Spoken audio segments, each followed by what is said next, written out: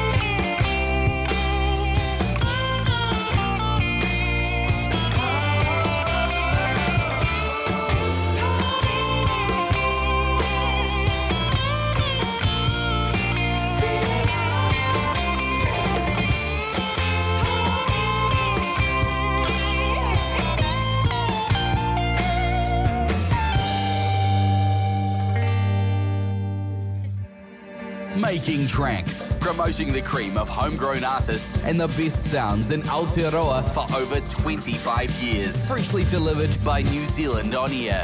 Oh yes, Tēnā pai, New Zealand On-Air, and yes, fresh tracks indeed. Joel Holland there, Joel Mulholland I should say, with Theorise, and we have him on the line this morning actually. Morena, Joel.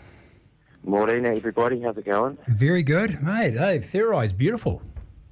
Thanks, mate. Yeah, that one, as you said, it's the latest single. I've been listening to it a bit more because I'd put it to rest for a while, just because it's been about a year since I completed that along with a bunch of other tracks. And it's been fun, doing promo shots and doing all the more business side of getting a release together and getting feedback and getting excited about this project. So I work on a lot of other music with a lot of cool people, and to put my head into my own stuff again has been really good, getting excited.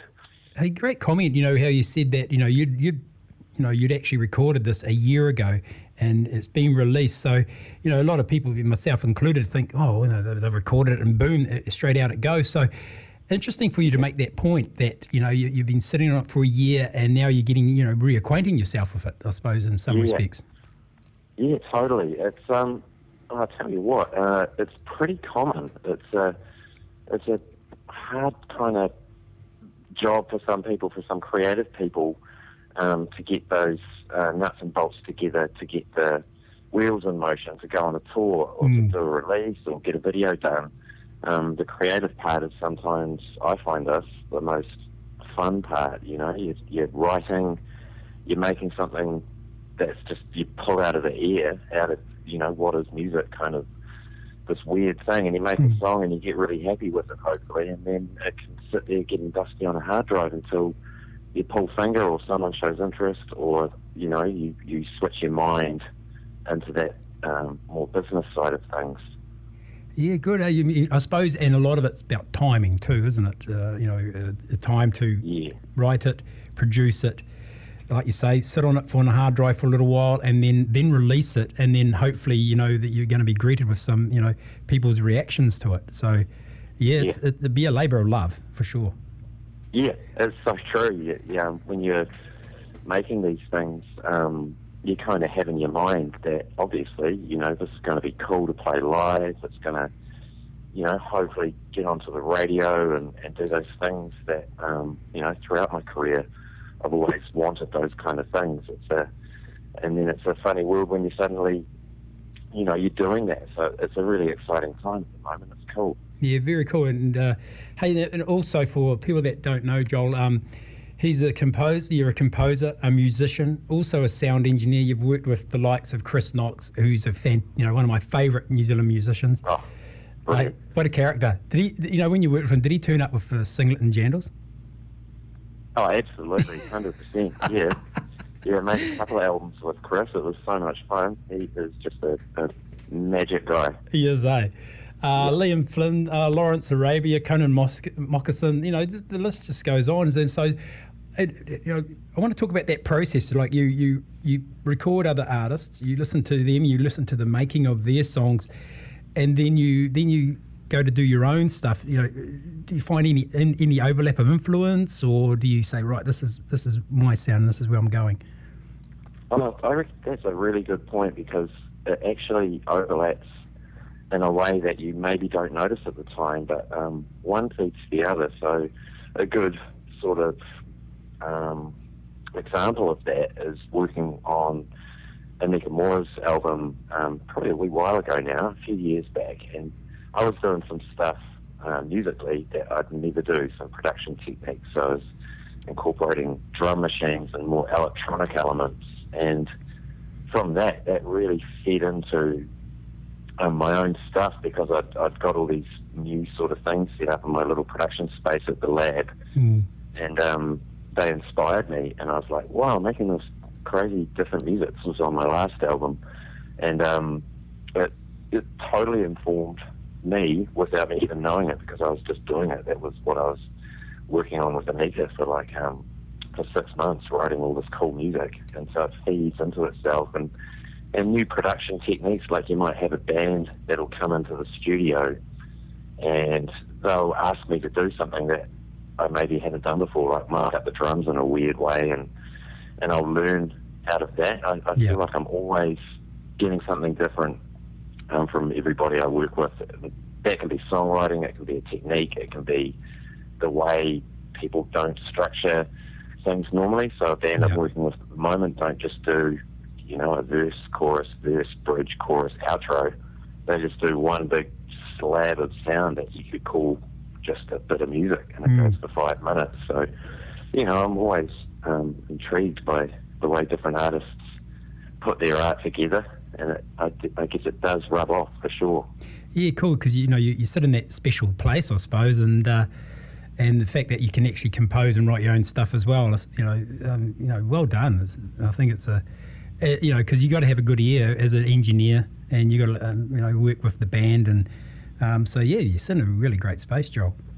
Thanks, Dave. Yeah, I feel very, very lucky. I share a space at the lab recording studio. There's about 4 or 5 of us in there, pretty much full time, and it's just like a creative hub for lots of cool people are coming and going all the time. So that really is like a blessing. Like, I moved up from Christchurch 2005 to Auckland, and was lucky enough to cut my teeth at the lab in the big room there, I was pretty green, looking at a patch bay and not knowing anything about what I was doing and just having to record bands and make it all work. So it was real cool, and it's just it's been there for me over the last 15 years as just like the home ground where I've written a lot of music and produced a lot of music.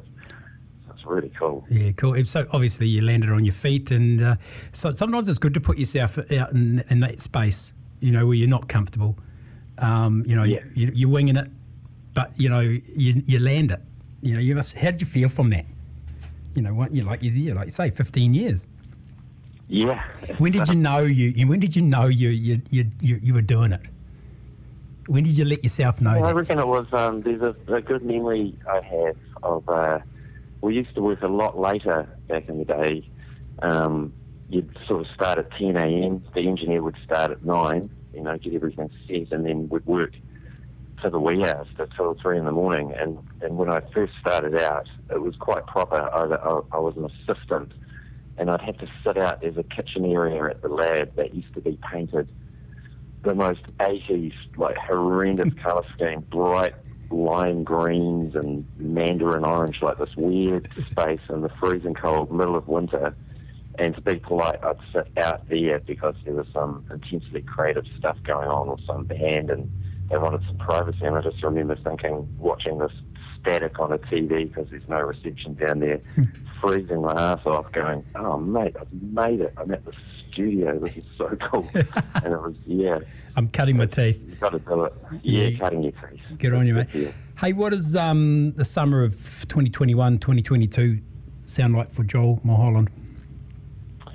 We're booking a couple of shows before the end of this year, and then we're looking at a more extensive summer tour, like to promote the album. Because Theorise, the new single, is off a bigger body of work. So that's the plan. Definitely going to come down and visit Taranaki. Good man. Try and get around a little bit further than we usually do. So yeah, that's what it's looking like. A couple more singles before the end of the year, album next year, and then touring for summer. And bring it on. Fantastic. And hey, I wish you luck with your next couple of singles. If anything like Theorise, I think you're on track. Also, hopefully we get that bubble with Australia, so you can broaden your wings there as well. Yeah. I think the Australian market will really, really embrace you, as well as the New Zealand market as well. So good stuff, we'll be mate. looking at that. Yeah. Yeah. Thanks, Dave. Hey, good luck, mate, and enjoy your day. Cheers. You too. See you, brother. Bye-bye. Yeah. The Most FM 100.4, Taranaki's real alternative.